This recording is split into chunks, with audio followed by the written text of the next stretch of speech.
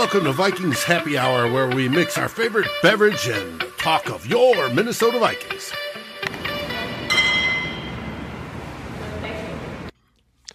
Hello and welcome back to another week of Vikings Happy Hour. I got my guys Ryan and Miles here tonight, and we are joined by Daniel House, founder of Vikings Corner, Gopher Guru. He's had time with Score North, Gopher Hole. How are all of you doing tonight? Doing well. It feels good to be in the house here. That's quite the intro. I'm digging that, guys. Yeah, I got to give mad props there to David. He set that up when this show first launched a couple of months ago, and it's awesome. I love all the highlights, and it just gets me so stoked for football season. And in this month especially, right, we're only a few weeks away from the NFL draft, which is a huge reason why we have you on, because not only are you knowledgeable with college football and the Gophers, but the Vikings as well. It seems like the perfect combination to have you on. So I'm excited to dive into everything. But before we get started, how we typically start this show is everyone kind of goes around and says what they're drinking. So I'll start it off again, and we'll just go down the line like we usually do. But another week, and I have another can I get it in there? There it is. Another vodka Sprite this week. I got called out last week because it was too clear, but I promise you it is vodka Sprite. So even though it is National Beer Day, I feel like I missed that opportunity, but oh well. Daniel, what do you got? I've got the classic Bubble Up soda. So this is the retro lemon lime soda. There you go. Matt's throwback. I highly recommend it. It's my favorite. And I pick it every time for my choice of drink. So it's also in a green bottle. Yeah, so it perfectly plays with my green screen. Isn't that awesome? It's like clear. Magical drink. Pick that up. You go to the retro store. It's Blue Sun Soda up in the Blaine area, and you can get a whole wide range of retro sodas. That's awesome. I'm going to head up there.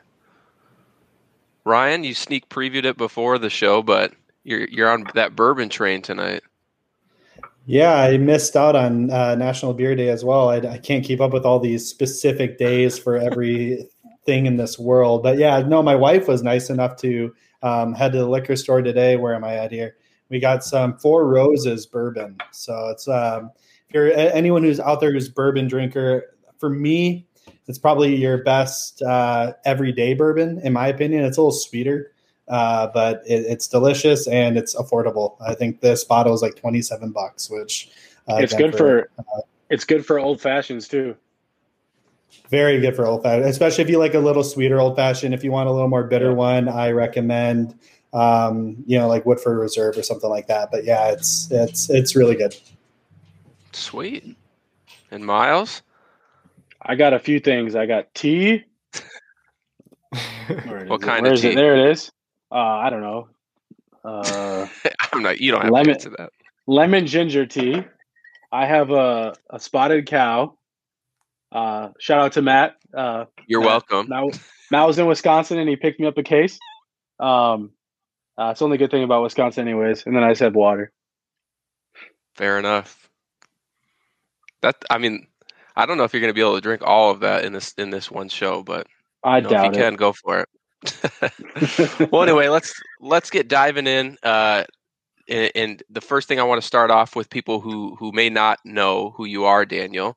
If you want to just kind of introduce yourself, tell us what you do, and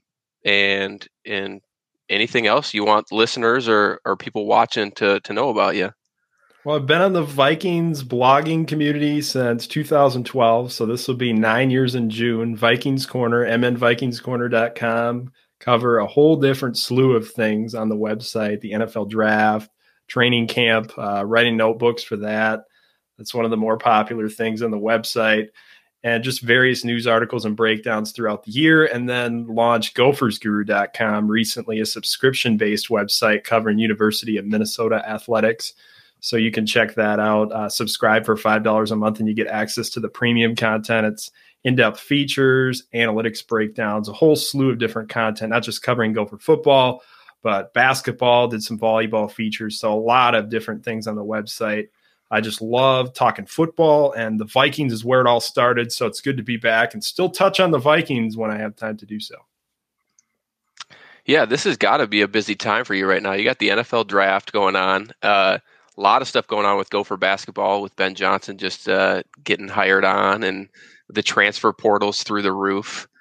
And then you just got normal, Vikings free agency. So it's got to be a busy time. But I want to get your thoughts on kind of the Vikings, off season thus far. Like, what are your thoughts?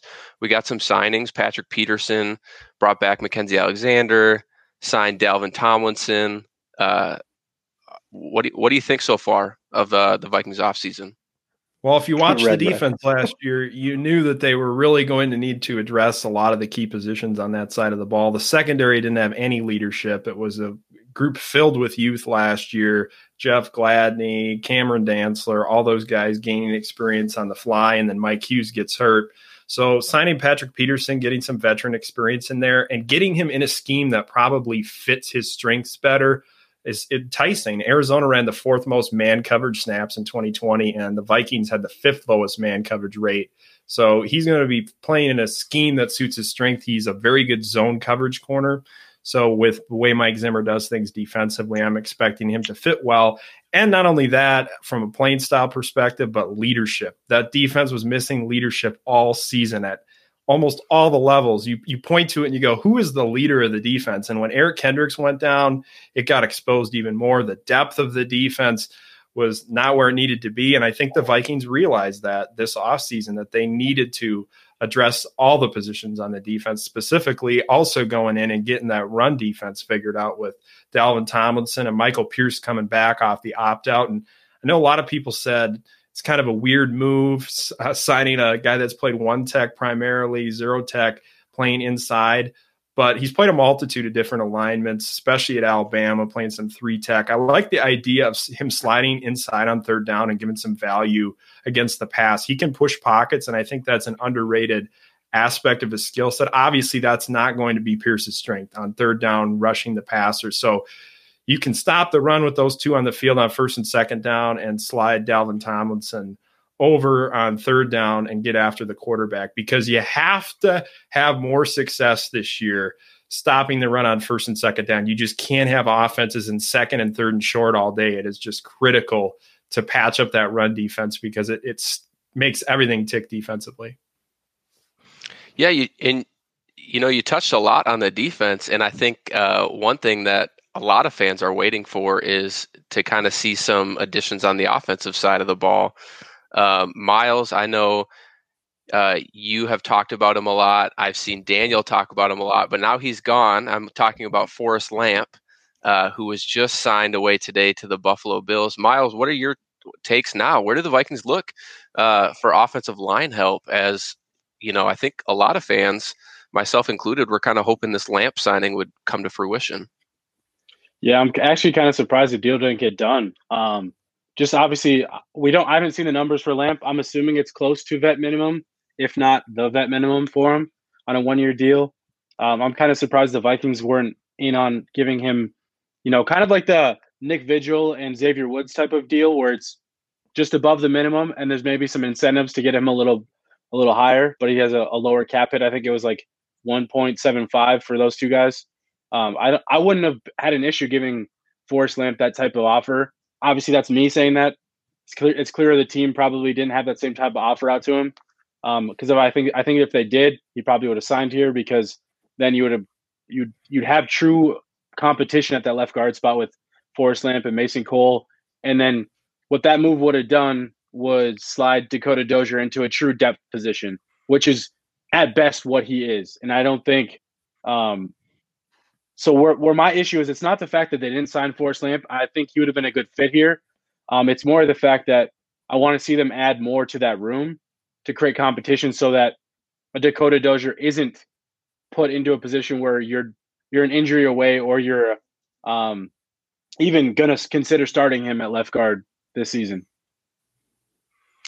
And, going back quick just to Forrest Lamp and Daniel, the reason I think I got so excited about him, I had thought about him in the years past, but earlier this offseason, you had kind of written up a thread on Twitter about Forrest Lamp. So now that he's off the market, are there any other guys out there that you can think of off the top of your head, or maybe you just have done the research that could kind of come in and fill a role similar to what Forrest Lamp could have done for us? At this point, I would address it in the draft just because of the way things look board wise, talent wise. You start breaking down the class and you see the options. Rashawn Slater, I think he's probably going to go number 8 to the Panthers now because they'll need to address the offensive line. But there is a chance one of the 2 top offensive linemen could slide down the board a little bit if there's a run on the quarterbacks, Rashawn Slater and Penei Sewell. Would you be willing to move up a few spots? I don't think that's probably the best strategy. I'd look to trade back, and I think it makes sense for a couple of reasons because, first of all, you really want to try to get some real estate back so you can get into the second round. That just takes away a lot of flexibility that you have for draft strategy. If you're able to trade back, you're still in the mix for a lot of really good offensive line prospects. Tevin Jenkins is a guy that I've been digging into. I really like his film. He's a great athlete, plays with this tenacious mentality all the time, and you can get him out in space, move him. He'll fit well in the scheme. I also really, really like Dylan Radins from NDSU, guy that tested really well, similar, gives me shades of Brian O'Neill, and the agility metrics are really good. He was very, very, very good at the Senior Bowl. I thought he was one of the best offensive linemen there. If you trade back, you put yourself right in the wheelhouse. I didn't even mention Jalen Mayfield yet with Michigan as well. I think there's a lot of untapped potential within his game. So if you get into that sweet spot between 20 and 45, for example, there are a lot of really good offensive linemen available there. And if you're able to trade back, you could do that. Or do you look at a trade for Orlando Brown Jr.? That's something that, would be an enticing move for the Vikings, depending on how the board shakes out. Yeah, and I know that anytime you mention, or anybody in general mentions Orlando Brown Jr., you're going to instantly pique the interest of Ryan, the Oklahoma Sooners fanatic, almost to a fault at times. But Ryan, here we are. I thought this rumor had passed, and then Daniel brought it up again today. What do you think? We hear about it. We've heard about it, that maybe he's not a fit for this offense, but I don't think this rumor has gone away in over a month. We even know that Doogie has confirmed it, that, yeah, they've talked to them a few different times about Orlando Brown Jr. So do you think that's still a route we should go? Yeah, obviously, yes. I was talking to Miles and you, Matt, back in that draft class. So that was a class that we took Brian O'Neill. And one of the things that kept popping up is he's not a scheme fit. He's not a scheme fit. He's not a scheme fit. And I said, I don't care. He can pass block. Nobody gets around him. Again, this is college, right? And he's a fantastic player that didn't let up a sack in college. Of course, he slips down to the 3rd round because his testing numbers were horrific, and he's become a very solid, above average tackle for the Ravens. So, yeah, depending on the draft capital that it's going to take to get him, because it's kind of a double whammy. You're going to have to give up some sort of draft capital plus paying him left tackle money, for him to stay with the team long term. So it's kind of a double-edged sword in that sense, but you are locking up basically the 2 most important positions outside of a quarterback and maybe a receiver, I guess, on the offense in left tackle and right tackle, because you'd have O'Neill on the right and Brown on the left, which really gives you, security on that offensive line, and then you can fill in the rest. Again, we've done a poor job of doing that in the past, but it's possible. So again, depends on the draft capital. If we're talking like a swap of first round picks plus like one of our 4ths or something like that, I say go for it, because again, you're essentially at that point getting Orlando Brown for what we would assume is like a 2nd round pick, because that's what we're aiming to get in a trade back. And I would definitely take Orlando Brown and a contract for a 2nd round pick. Right. Well, and Ryan, real quick, on top of that, let's say it's a pick swap. So you're moving back 13 spots and everyone's like, oh, well, you have to pay him. Well, technically you don't. So what you could do, and we've talked about this too, Ryan, you keep him at his current contract and then you potentially look to franchise tag him next year. And in my opinion, if you were to have Orlando Brown even for 2 seasons, I think that move's still worth it.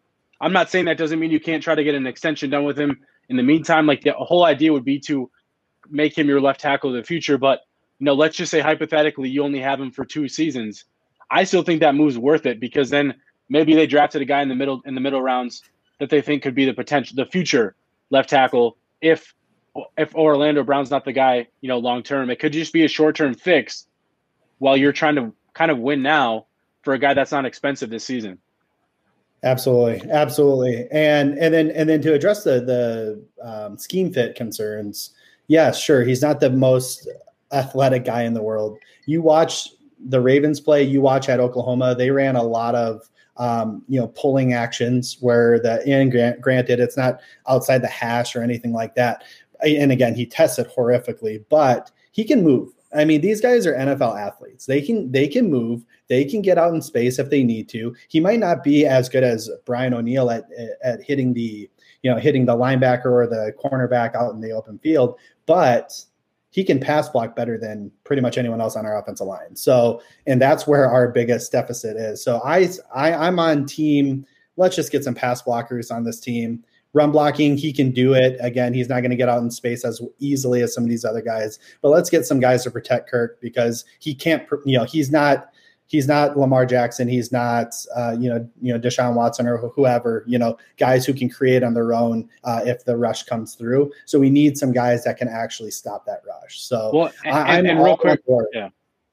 real quick too on that left tackle. If you bring in a veteran type left tackle in Orlando Brown, that left guard doesn't need to be as talented. Like a Mason Cole probably slides in a little bit better. You feel a little bit more comfortable with him as your left guard if you had a guy like Orlando Brown as your left tackle. Absolutely.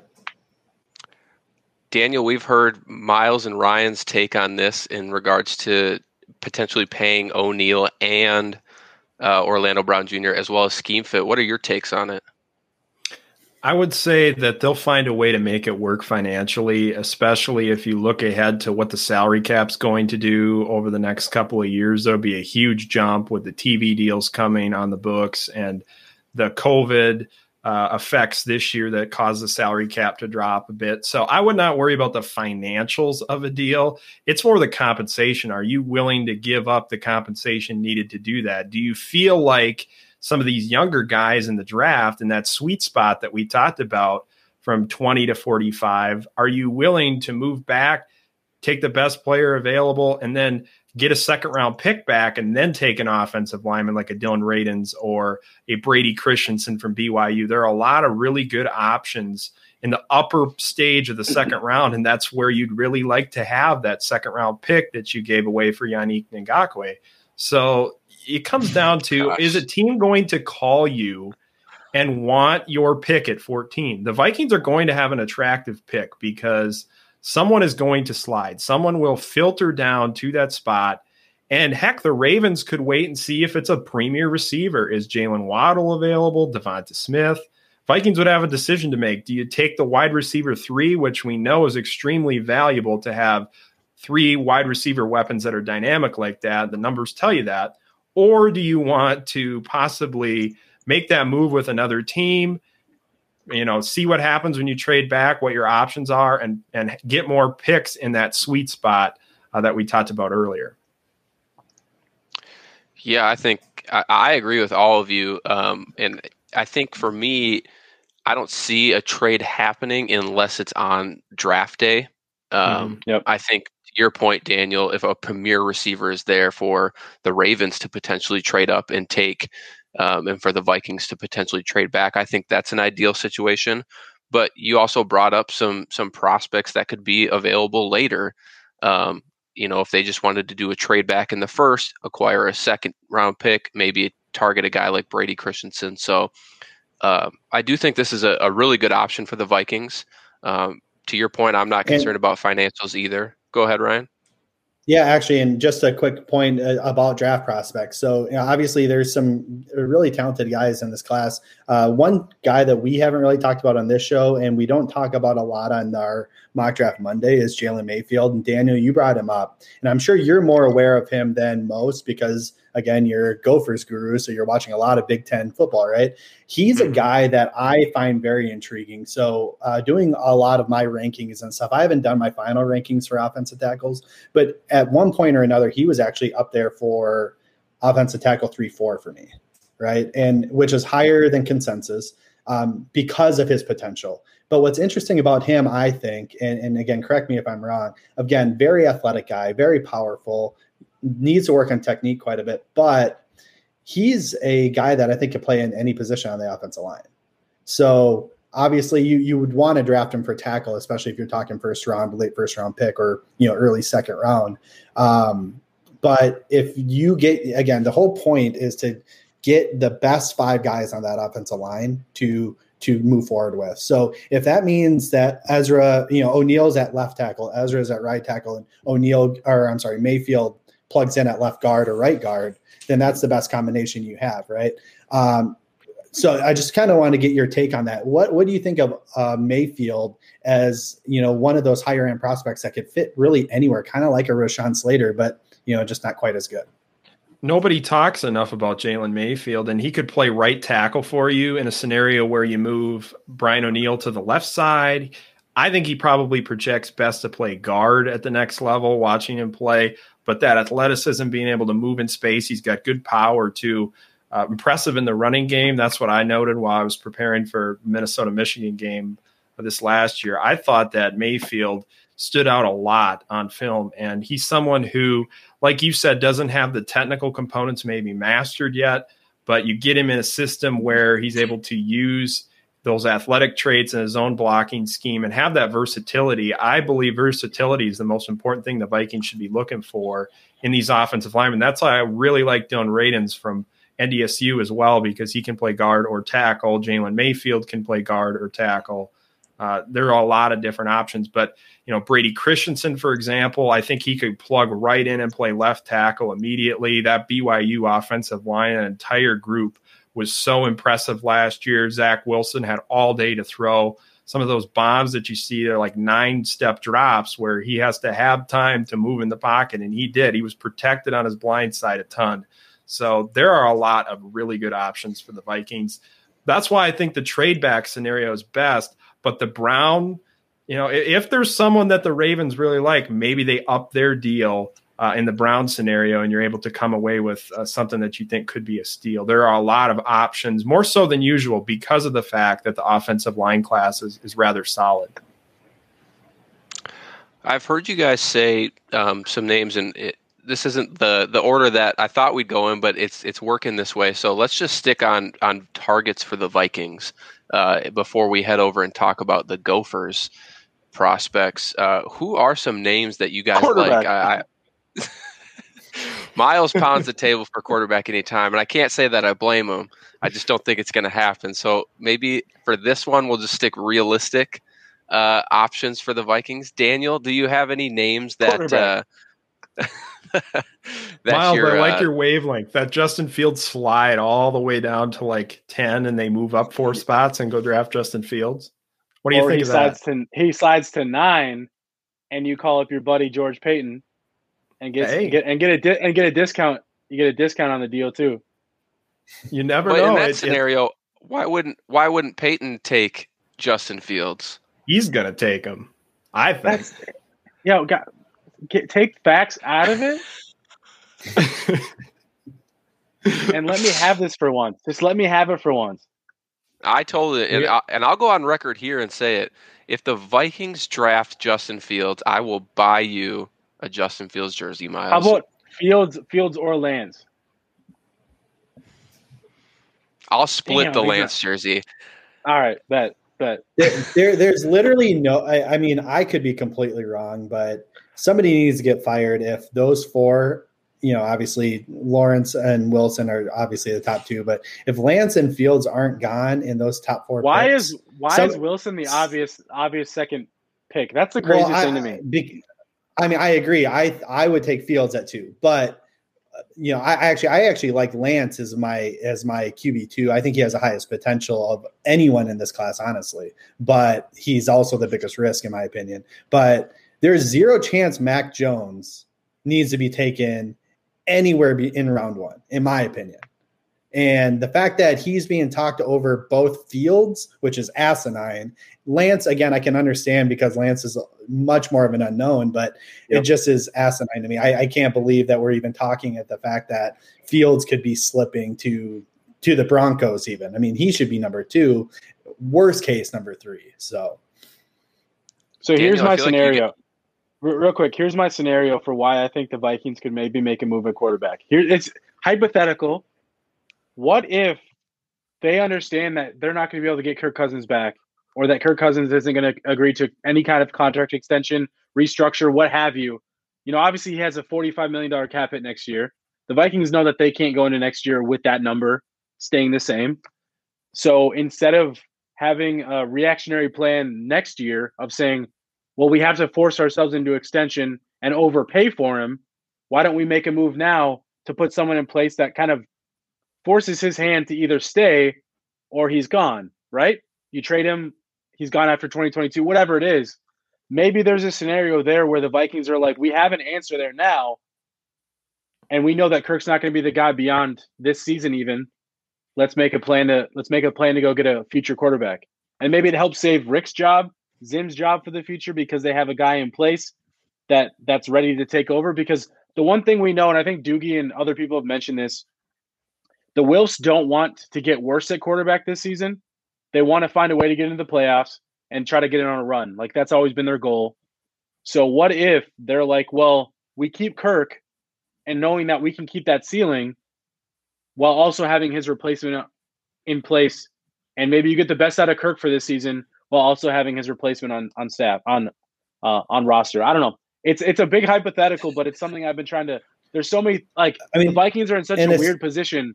They're in such a weird position that, like, they could go so many different routes. And I think Zim kind of hinted at, like, this idea that, you know, we've did enough moves in free agency to like take best player available. Well, maybe that does mean a little bit more of an aggressive move to go up to 7, 8, 9, 10, whatever, to go get a quarterback if a guy falls.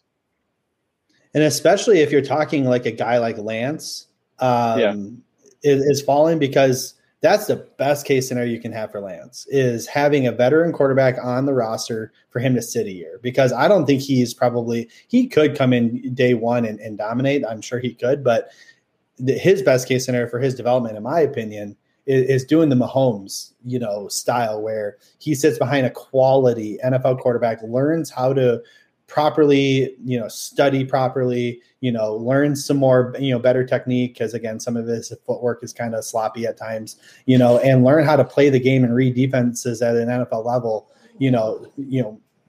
more sharply. Right. And then let him take over in 2022 or in 2021, if we're, just not doing well. I'm big on that. And the Vikings use the extra cap space they're getting in June to go grab a veteran offensive lineman.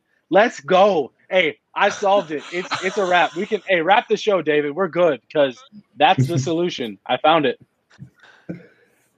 Daniel, I have to get your takes on this. I feel like you have probably watched quite a bit of Justin Fields. You've probably watched a bit of Micah. Trey Lance, and Ryan and Miles are 100% on board. Where do you stand here? I'm 100% on board for Justin Fields. And I know people are constantly hammering home the progression thing, but they don't understand that Ohio State's offense has so many option routes that force him to have to wait a little bit longer to throw the football. The routes have to develop in front of him. And if you watch that game against Clemson and don't think that Justin Fields can play in the NFL at a high level, I don't know what to tell you. That was one of the best performances we've witnessed in college football in a long time. I mean, the guy, his ribs were totally done for. He stays out on the field and is dropping dimes, 60, 65-yard bombs, just downfield passing, accuracy all year. Ball placement so good downfield. He's great in the intermediate game, and I just think the guy is vastly underrated. It feels weird to say that, but the NFL community does not seem to be extremely high on Justin Fields right now. And if he does slide down the board, you have to wonder, do the Wilfs want to start thinking about what the future looks like? You only have, like Miles said, you're only tied to Kirk Cousins for 2 more years. You got that high cap hit on the horizon. You need to start thinking about a possible plan. And you're in a position in the draft where the Wilfs don't want to be in this spot in the first round very often. They want to be a team that makes the playoffs. You are in a position where you could possibly move up 4 or 5 spots and find the quarterback that changes the whole future and trajectory of the franchise. You don't like how things are going over the course of the next 2 years, you can throw your guy in there and see what happens. I would not shut the door on a quarterback. I would not at all shut it. And you open up that cap space, and you open up that cap space too, because with the cap set to balloon, if you have a rookie quarterback, a quarterback on a rookie deal, and you get rid of Kirk's money, like then you build around the rest of that quarterback with that extra money that you have too. So there's so many different possibilities that you could do in that scenario. Absolutely. And I wonder, we say that the NFL community might not be as, that Justin Fields is underrated. Again, we always hear all of these things every year about these guys, and they're just not loved by, what it is NFL media. Mm-hmm. I wonder how the actual NFL GMs, the teams feel about Justin Fields, because I bet it's a lot different. And I think the media is either blowing smoke, or there's teams that are given the media information to blow smoke, because like you said, Daniel, you watch that Clemson game and you tell me Justin Fields is not ready to play in the NFL, that he's, what are they saying? He's immature. What? Because he got the Big Ten back to play football this year. That's immaturity. Well, no, he is a baller. He's passionate. He's ready to play. And he's amazing. I'm super excited. If he were to fall to us, I don't know what I'd do. The only time I got more excited in my life, I think, was when we drafted Adrian Peterson, because at the time he was like a god to me. And I ran around my friend's house. I whipped off my shirt. I was whipping it around. I was so hyped. And I think I'd be as excited, if not more, if we got Fields, because he's that good. Well, and I'd get a new jersey. Yeah, you would. Since we're on the topic of quarterbacks, and you mentioned Trey Lance, Daniel, I know you mentioned an offensive lineman you watched from NDSU. Has Trey Lance stood out to you while you've watched him? There's a lot of upside with Trey Lance's game. The biggest thing is, how does it project out? I love the idea of the dual threat aspect he can bring to any team. And the way the league's moving, you got to have those guys that can play off script and create plays with their legs. And he brings a lot of different dimensions. And you see a guy that, if he gets in the right system and has some time to develop, there's a lot of upside. However, there's a lot of bust potential too. So you have to weigh that out. That athletic ability is definitely something that moves the needle a little bit more for him than other prospects. And how would he have done this season with a little bit more of a schedule? He only played 1 game. We didn't get a chance to see him play, get an extended look at him this year. But we go back and look at the film from the year before, and you see a lot of that upside and potential that could translate to the NFL. I don't know what's going to happen with the 49ers. I could see them completely blowing smoke right now, leaking this Mac Jones narrative, saying, hey, Saban, go out and say that we never spoke to Mac Jones, throw some more smoke out there. Maybe they're going to just take Kyle Pitts and say, here's Kyle Pitts, George Kittle, Debo, Brandon Ayuk, and they wanted to snipe the Falcons. I don't know. I'm not ready to say that the 49ers are taking a quarterback yet. It's just, it seems likely, but I'm not ready. Rare talent, Miles. Rare talent. No, I agree, Daniel. I actually think what the 49ers are doing, I think they're trying to create a smokescreen with the Jets and trying to create that uncertainty with the Jets. Like, why is Mac Jones so good? And maybe we should be questioning why aren't we thinking about Mac Jones for the Jets? That's what I think that the 49ers are trying to do, just to create that smokescreen, just to get the Jets overthinking Zach Wilson. Because my guess is they love Zach Wilson, and that's the guy that they want to get. And if they could find a way to get the Jets to move off of that because they're questioning themselves, I that's just something I could see, because I think teams try to play head games all the time. Get the Jets to do what the Jags did back in the day when they just took Blake Bortles and just surprised everybody, right? Yep. Then you just get Zach Wilson falling right to San Fran. But back on the subject of Vikings, not quarterback. Who are some other targets that you guys have? whether that's edge, whether that's wide receiver. We've kind of talked about offensive tackles, but I'm open to hearing them all. Daniel, you can start us off. I like Osa Odigizua from UCLA, a defensive tackle, more of a hybrid defensive lineman, you could say, playing multiple techniques in the Bruins defense. 84-inch wingspan, 34-inch arms. I loved watching him at the Senior Bowl. He was really disruptive down there, and a team can use him creatively. I would like him to play in a 4-3 defense as a 3 technique, because I think that length and explosiveness is always something that I'm looking for with those 3 technique defensive tackles, and he has that. He was disruptive the whole week at the Senior Bowl. And then you look at his film and what he's able to do there. He's able to, extend, shut off of blocks, and is very disruptive as a pass rusher. So ideally, with the type of skill set he has, you could line him up on pass rushing downs at defensive end. You could kick him inside. He's got so much potential, and the freaky traits that you see within his game, I would love to see the Vikings pick him up and keep an eye on him as a potential mid-round target. Ryan, Miles, any names? I'm a big fan of Osa as well, but I'll transition to corner. Obviously, we had some recent news, and just there's a lot of uncertainty in our cornerback room with again the news of both of our most recent first round cornerback picks, and so I think that's maybe a position we need to address at some point. I don't think it needs to be in the first. I love J.C. Horn, so I think J.C. Horn's my favorite cornerback prospect in the last 2 years. But I'm not assuming we'll take a first round corner. So a couple names, I'll throw out a couple, and this maybe help us transition actually at some point here, but.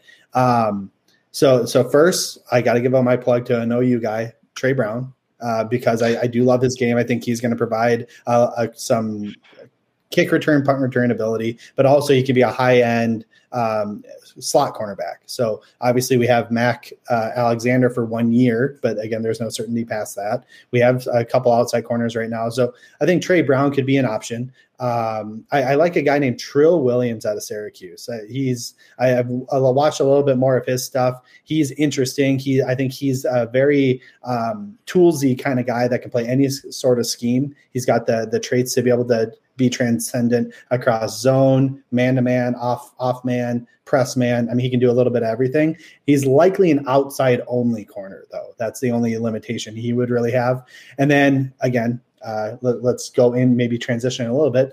Benjamin St-Juste, right? So he's a cornerback that I think is ascending. I love his length. I love his ability to really, hit the at the point of attack. He's really strong. I think that he has the ability to do a lot within. He didn't have a ton of ball production in terms of interceptions and things, but he did have a lot of opportunities and executed on pass breakups. And honestly, that's a more important stat. Obviously, interceptions are sexy, they're amazing, but they're going to come less than a PBU. So can you get in position? Can you be in that right position to break that pass up? And he does that quite often and very well. Again, he's big. He's a big dude. So will that length serve him well in the NFL, like a, what was his name? Browner from or even Sherman from the Seahawks, in that, can that length serve him well, or does he need to transition at some point? I think that he's got enough skill set, athletic skill set to stay out on the outside corner and be really strong outside corner for us in the long term. And then also Creed Humphrey, Oklahoma. Let's go. I think I'm gonna take your transition there, Ryan, and cut Miles off here, because I do want to get to both of the Gopher prospects. I know that Viking cutting me fans, out. I'm out. I'll let y'all go. Go ahead. I know that the Viking fans every year they love their Gopher players. Last year with Tyler Johnson and Antoine Winfield Jr., who both would have been phenomenal picks. That we saw them with the Bucks and they turned out great. And there was another guy that the Vikings were linked to last year. I can't quite remember the name. But anyway, Daniel, you were at yes, thank you. Daniel, you were at the Gopher Pro Day last week. you got to watch these guys up front and personal with some other NFL scouts there. So give us the how did they do? I know St. Juice is kind of flying up draft boards a little bit here down the stretch, but fill us in on Bateman and St. Juice. St. Juice has such a unique skill set because he's 6'3", 3/8", 80-inch wingspan, but he moves incredibly well. 401 shuttle at his pro day. He's ran a 3.86 shuttle back in high school coming into Michigan. It's incredible how this guy has the lateral agility and the ability to mirror receivers, but he also has that size to get into passing lanes. And when you watch him on film, you'll see he can play off man coverage, play zone, and he will break on the football so quickly. He's got great recovery speed. He's able to use his length to get into passing lanes. I think NFL teams are going to like him a lot because he's very scheme versatile. You can play him in a zone heavy scheme. You can use him as a press man corner on the outside if he gets with the right coach to refine that technique because he can get grabby at times. That was something at the Senior Bowl. He picked up a couple of flags down there, but he was so disruptive, making plays on the ball. And I know ball production was something that Ryan mentioned. They had a 10.6% havoc rate in 2019, the Gophers cornerbacks did. So that's like pass breakups, interceptions, making plays on the football. That was 7th in the nation. So him and Coney Durr did some really, really, really good things in 2019. That's the film you have to go watch of St. Juice. But seeing the versatility that he has, I actually asked him if NFL teams have discussed the possibility of playing him at safety. And he said that has come up in some discussions where teams have said maybe a cornerback's going to hit safety's going to hit free agency at some point, and they maybe be interested in moving him back there, or there's certain financial depth chart issues that would require him to play different spots. But he can really play in any type of defensive scheme that you want. And if you're a coach looking for a guy with freaky size, some unique athletic skills, he's the guy to get your hands on, because someone like Zim could do a lot of really good work with St. Juice because of all the athletic traits that he has and the upside and potential. But I also see him being a guy that would fit well with the Jets, the Seahawks, the 49ers, some of those teams that like to play a lot of zone-heavy coverage schemes. Are there some weaknesses in his game? Like, why is he considered maybe like a day 2 pick? I would say one of the biggest things is that production as well. There were times where I didn't think his 2020 film was particularly strong, but he was in and out. He didn't play very much. And there are times where he doesn't match up as well against the shiftier receivers. He's really, really good against you. You put him on the big possession perimeter X receiver and he'll take care of business. But sometimes the quickness gives him trouble. However, a lot of times he's able to compensate for that because of that agility and that length. So that and the technical components of just maybe not being as grabby, tuning up the press man technique. Those are just some things that I would watch for at the next level. He has a ton of upside and potential, and I think people in the NFL are recognizing that, especially after seeing what he did at the Senior Bowl. He helped himself and made a lot of money at the Senior Bowl in Mobile. Yeah, one of the other things I'll mention too is obviously technique, a little bit of technique at the top of the route, right? He can get a little better there, but my thing too is, and again, and I'm weird like this. I like dogs. He doesn't necessarily have that fire, right? Like, he's good. He's quality. I love his game, but come on, give me a little attitude. Get in that receiver's ear a little bit. Mess with him a little bit. Pull that Xavier Rhodes on Odell Beckham Jr. a little bit. He never did that, and obviously, again, that's more of like a plus, right? Like if I'm looking at 2 receivers, again, I'll go back to my fourth round receivers, St. Juice and Trey Brown, right? And obviously very different corners, so it just depends on what you're looking for. But Brown gets in your ear. he's a dog. He'll like get in your ear and mess with you a little bit and get in your head, maybe have you overreact, punch him in the face, get a penalty. Again, a la Xavier Rhodes and Odell Beckham. St. Juste doesn't do that. And again, you don't necessarily need to have that. But again, I look at guys like Jair Alexander. I look at guys like Deion Sanders, right? These guys who just like to chirp, and I just personally like that in a corner. I also like that in a receiver. I want a little fire in my team. Yeah, you guys are talking them up, and a couple weeks ago we had Eric Crocker on from the Crocker Report to kind of talk about some DBs, and I asked him, I said, hey, who is this year's Cameron Dantzler? And he straight up said it's Benjamin St. Juste. He felt like he's got so much potential to really be utilized in the NFL, and I want to give Miles a chance to kind of pump his chest here a little bit, because he was kind of, I'm pointing at you. He was kind of talking him up before I think his name was really kind of circulating. I felt like I had heard Miles talk about him back even like in January, like, hey, this is a name that I just kind of want to keep an eye on. And here we are a few weeks out from the draft, and your prediction's kind of coming true, Miles. He's kind of rising up draft boards. So what do you like so much about him? Yeah, I think I'm not going to regurgitate everything that everyone said. I think nobody knows a guy like Benjamin St. Juste better than Daniel. So I think everything you heard from Daniel is spot on.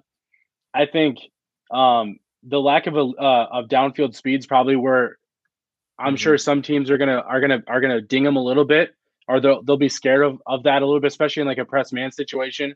I'm sure they'll see that as a little bit of a scare weakness type of scenario, but overall, he's the type of corner that I think he really fits like a Mike Zimmer, Pete Carroll, those types of schemes where he could play press. He could play a little bit of press man, but there's also a zone scheme aspect to those to their schemes on defense. So I really could see like a team like Seattle going after him aggressively to replace a Shaq Griffin, for example, because we know that they lost him, and I think in that style of scheme, I could really see him playing that Richard Sherman type of role.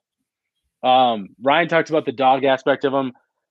I'm with you. I like dogs too in my receivers and corners, but at the same time, like, you don't have to be a dog to be aggressive. He's an aggressive style player too. So it's not like he doesn't have that aggression in him. It's just it doesn't come out in the Jair Alexander type of way. But there's still some of that to his game. He's a willing tackler. He's the guy that he gets in the mix. So I'm just a big fan. Like I said, everything that Daniel and Ryan talked about him, that's a lot of what I was seeing early on.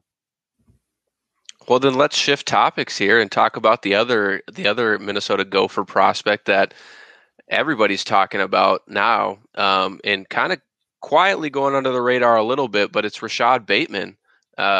He kind of hid behind. He surprised me. In what way? Sorry, Matt.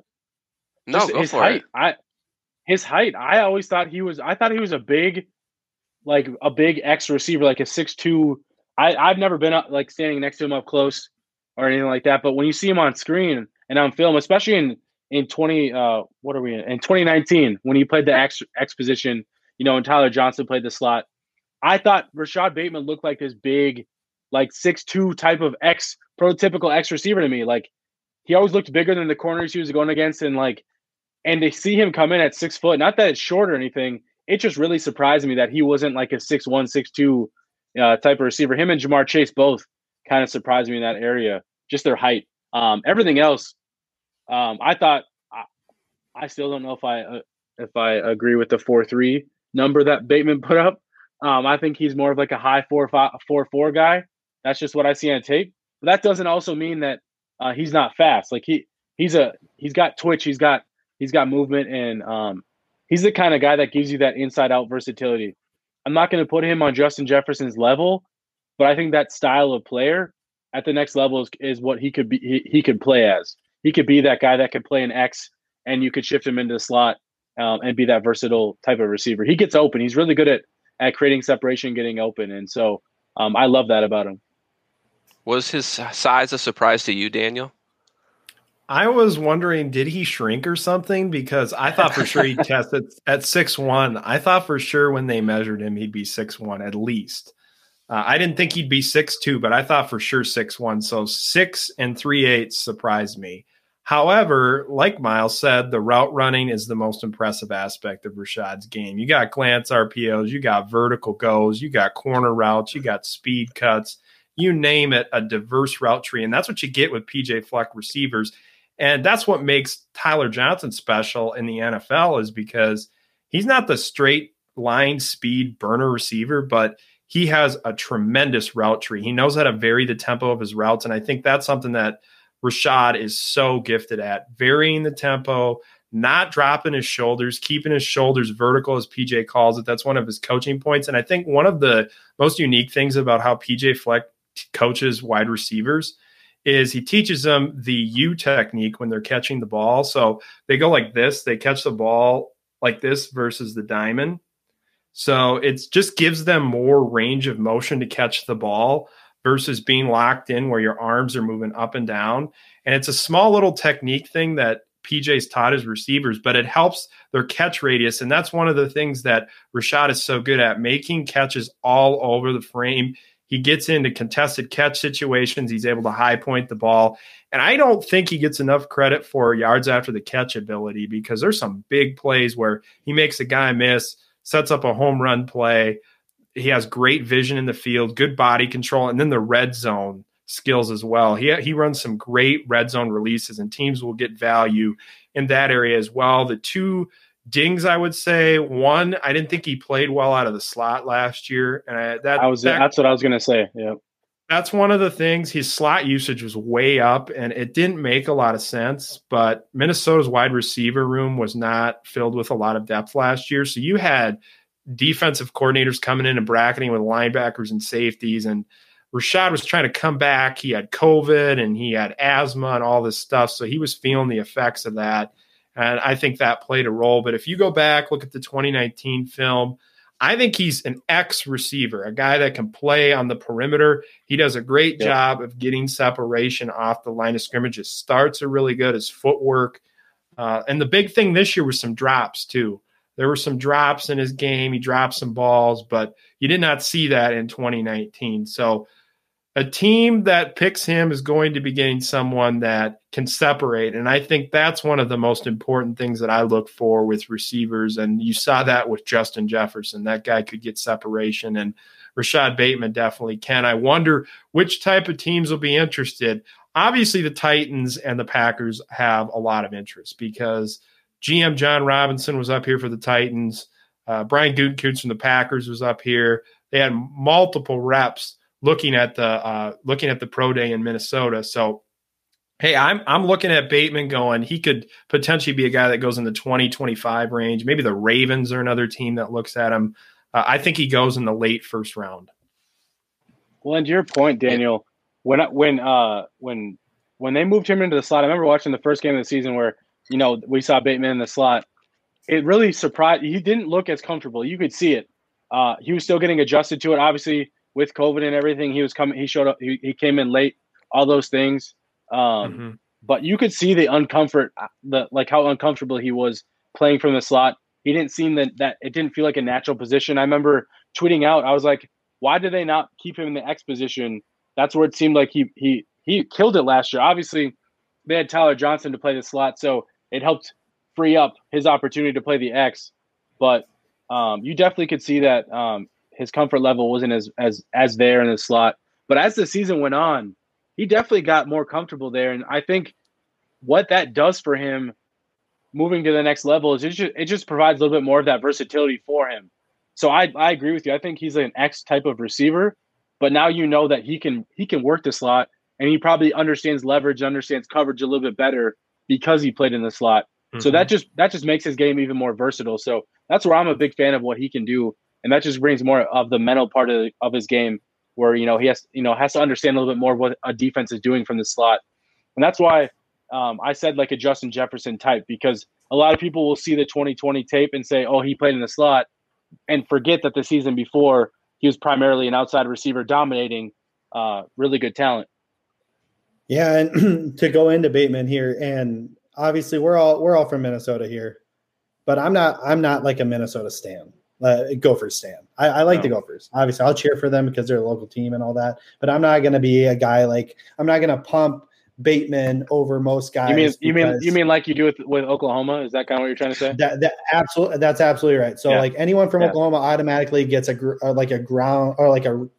round grade up on me, right? But with Bateman, I have him rated 2-3 for me, and so that means he's over Devonta Smith, and he's right there with Chase for me. And that's not any hometown bias, because what I see in him, like you guys, I'm not going to regurgitate all that, but what I see in him is he's got so much talent, and he's interchangeable in any spot. Obviously he struggled a little bit early in the slot, but he can play any slot. So when you look at him playing with the Vikings, again, because obviously it's a Viking show, if we were to say, you know what, we're set everywhere, or we feel comfortable everywhere, or the depth at offensive tackle or offensive guard in this draft, so we're going to go ahead and take a receiver. You have 3 guys that can play any spot on that offense, because Jefferson's played slot, Thielen's played slot, Bateman's played slot, and you have 3 guys that can do anything. And that's hard to scheme and defend against. So I'm a big fan of Bateman. I think he makes some incredible catches. My only knock on him is he had some concentration drops, but again, that they were so limited. It's not like he had drops like, some other receivers in this class and in like last year's class. I'm a big fan. I think and again, that speed, Miles, you had said that he doesn't, his game tape doesn't show that 4.3 speed. And you're right in a sense, because like Daniel said, he varies his speeds and he sets people up in his routes. So it may look like and I wasn't trying to call him slow either. That's no, I know. Yeah, absolutely. I know what you're saying when you say that, but like when Daniel said, when plays after the catch, if he can break that tackle, he'll show you that runaway speed. Jamar Chase is the same way. Jamar Chase, he sets people up, but when he needs to get going, he can beat those angles. And Bateman was the same way. And I think that I think between that and his ability to make those incredible catches and his versatility as a receiver, and again, obviously his biggest plus is route running. And like you said, and I'm glad that you had mentioned that you catching technique that they teach, because I didn't realize that, but that's interesting to hear. Those are some interesting nuggets. I love having some of these guests on, because, I don't understand some of that stuff, but his routes and his ability to make those tough catches are very apparent on his tape. And I have him right up there with Jamar Chase. And I know that's probably a little hot take or whatever, but what I see on tape is a very high quality receiver that is, I think, overlooked. I mean, I'm on board with all you guys. I mean, I would take Rashad Bateman here in a heartbeat if the opportunity presented itself. My worst fear is that he's going to go. Yeah. I'm sorry, I didn't mean to cut you off, but I feel like we haven't really addressed the comments a lot, which is fine, because we've had a lot of good conversation. Can we just give shout out to all the people who are commenting out here? Dan Henneman. You're out here putting out great things, and I want. Oh God, here we go, Ryan. Here we go. No, not at all. But he did ask the question twice, and I want to hear Daniel from this. He asked Daniel Falele. I don't know how to say his last name. He's asked, what happened to him, and is he coming back, and what are your thoughts on him? He's going to be back. We'll see how everything shakes out, how he adjusts back, if he's able to get into that starting role, because the Gophers have a lot of talent on their offensive line. You saw Ariante Ursary last year get action. They have a veteran group with Blaze Andries up there and Sam Schluter. And with guys getting that extra year of eligibility, Daniel's going to have to earn it coming back, because PJ Fleck is going to create a lot of competition. And he talked about it last week or a couple weeks ago when we talked to him. He said, this is one of the most experienced teams I've had. This is really good competition across the roster. And the O-line is arguably the deepest position group on the roster. I mean, they have a lot of returning talent there. Center John Michael Schmitz, I think he has a chance to be a very coveted center in the future here. Minnesota will break the drought of going a very, very, very long time without having an offensive lineman draft. I believe it's like 15 years now since they've had an offensive lineman drafted. It's like Esslinger and Setterstrom were the last two, so it's been that long Minnesota will probably break that drought. Falele has to earn it, but definitely has potential, as we've witnessed before. Were there any other questions in there for Daniel that I missed? Well, Vikings Jerome talked about Jalen Phillips. I think we didn't talk about edge rushers. I think that's another position. So this is the one position we haven't seen the Vikings address high in the draft in a long time. I don't think we've seen a first round or even like a someone that they've spent significant draft capital on. I think Jared Allen might be the last guy where they traded, the first round. Was it 2 first round picks? I can't remember the exact. It was a first and a fourth, I think. That's right. Yeah. That's right. So they spent a first round pick on a defensive end, and I guess last year when they traded for Ngakoue would be considered something similar. But it's one position that I can't really get a beat on with the Vikings. So we know, at least what we've heard, is that they tried to go after Trey Hendrickson and Carl Lawson in free agency, even though they'll tell you that Dalvin Tomlinson was their A1 guy. So they tried to go after a couple of those guys. So we've always known that defensive end is an important position in this defense. So they're very much keen on that position. So it does make me question, like, with Stephen Weatherly and DJ Wanham playing opposite Danielle Hunter right now, they always like to have 4 guys, and they don't have like a true starting defensive end opposite Hunter. So it does make me wonder, like, what is their plan there if it's not early in the draft, because they don't have a second round pick, and maybe they wait till the 3rd round. And I'm okay with them letting that be a position where it's like, well, we got a few guys that can rotate because they've put so much into the defense already. You can't have A+ talent everywhere. It's hard. And so you're going to have to kind of give and take on the defensive side of the ball without taking too much else from the offense. But it's also a position where I feel something's going to happen. Nothing major, but I just think they're going to do something else to address that position. Well, and there's a big name in the draft that, Daniel, I'm sure you did a lot of research on watching that Michigan tape, is Kwity Paye. Mm-hmm. What are your thoughts on him? Kwity Paye is a guy that I really like, and I would not be opposed to pulling the trigger on him. However, Miles, you mentioned something interesting there that I think you can build off of. It's Vikings with that June 1st designation on Rudolph. They're going to be getting some additional cap space after the draft. So maybe you let the draft play out. Okay. You look at what happens with the draft. Do you go offensive line heavy with the first few picks? Maybe you trade back like we talked about. Then do you look at maybe signing a veteran pass rusher? Do you go to a guy like Jadeveon Clowney, try to come up with a 1-year deal, bring him in as a rotational pass rusher? There are options like that with seeing how the draft plays out first. And maybe you do like Kwity Paye. I think you watch his game against Minnesota. The film is so impressive. I mean, the guy's technique has gotten better and better, like what he can do against the run as well. There are just some complete things in his tape. You don't see guys that can move like that. I mean, you see that 3-count drill that he does online, that clip that goes all over the place. He just glides. He's one of the most athletic players in the country. Having a chance to develop his technique and get a bigger arsenal under Andre Patterson would certainly be enticing. But I'd keep an eye on veteran pass rusher, maybe when the smoke clears and you get some more relief. I think that's a solid point.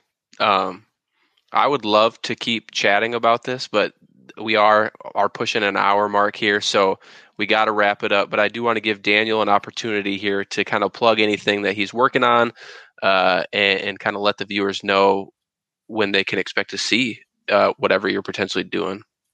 As always, you can go over to gophersguru.com. That's where I have all the premium Gophers content. I'll be posting a lot of different things with spring football going on with the Gophers. And then the Vikings with the draft coming up over on mnvikingscorner.com. I'll throw some stuff up there occasionally.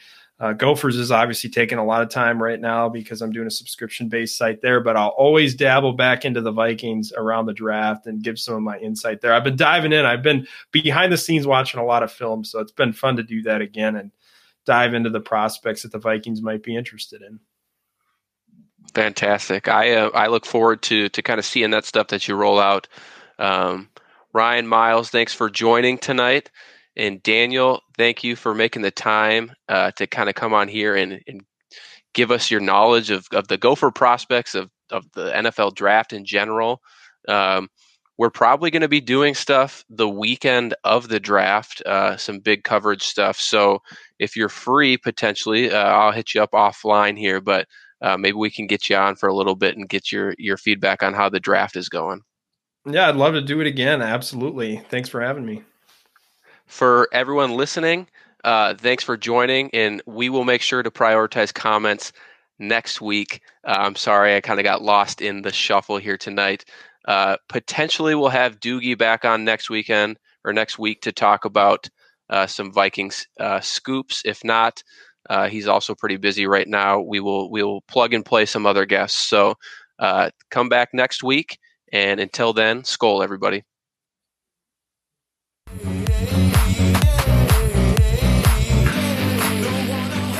Thank you for watching or listening. As always, if you like, subscribe, and ring the bell for notifications. And if you're listening to the podcast, please rate us on your favorite aggregator. Skol, everybody.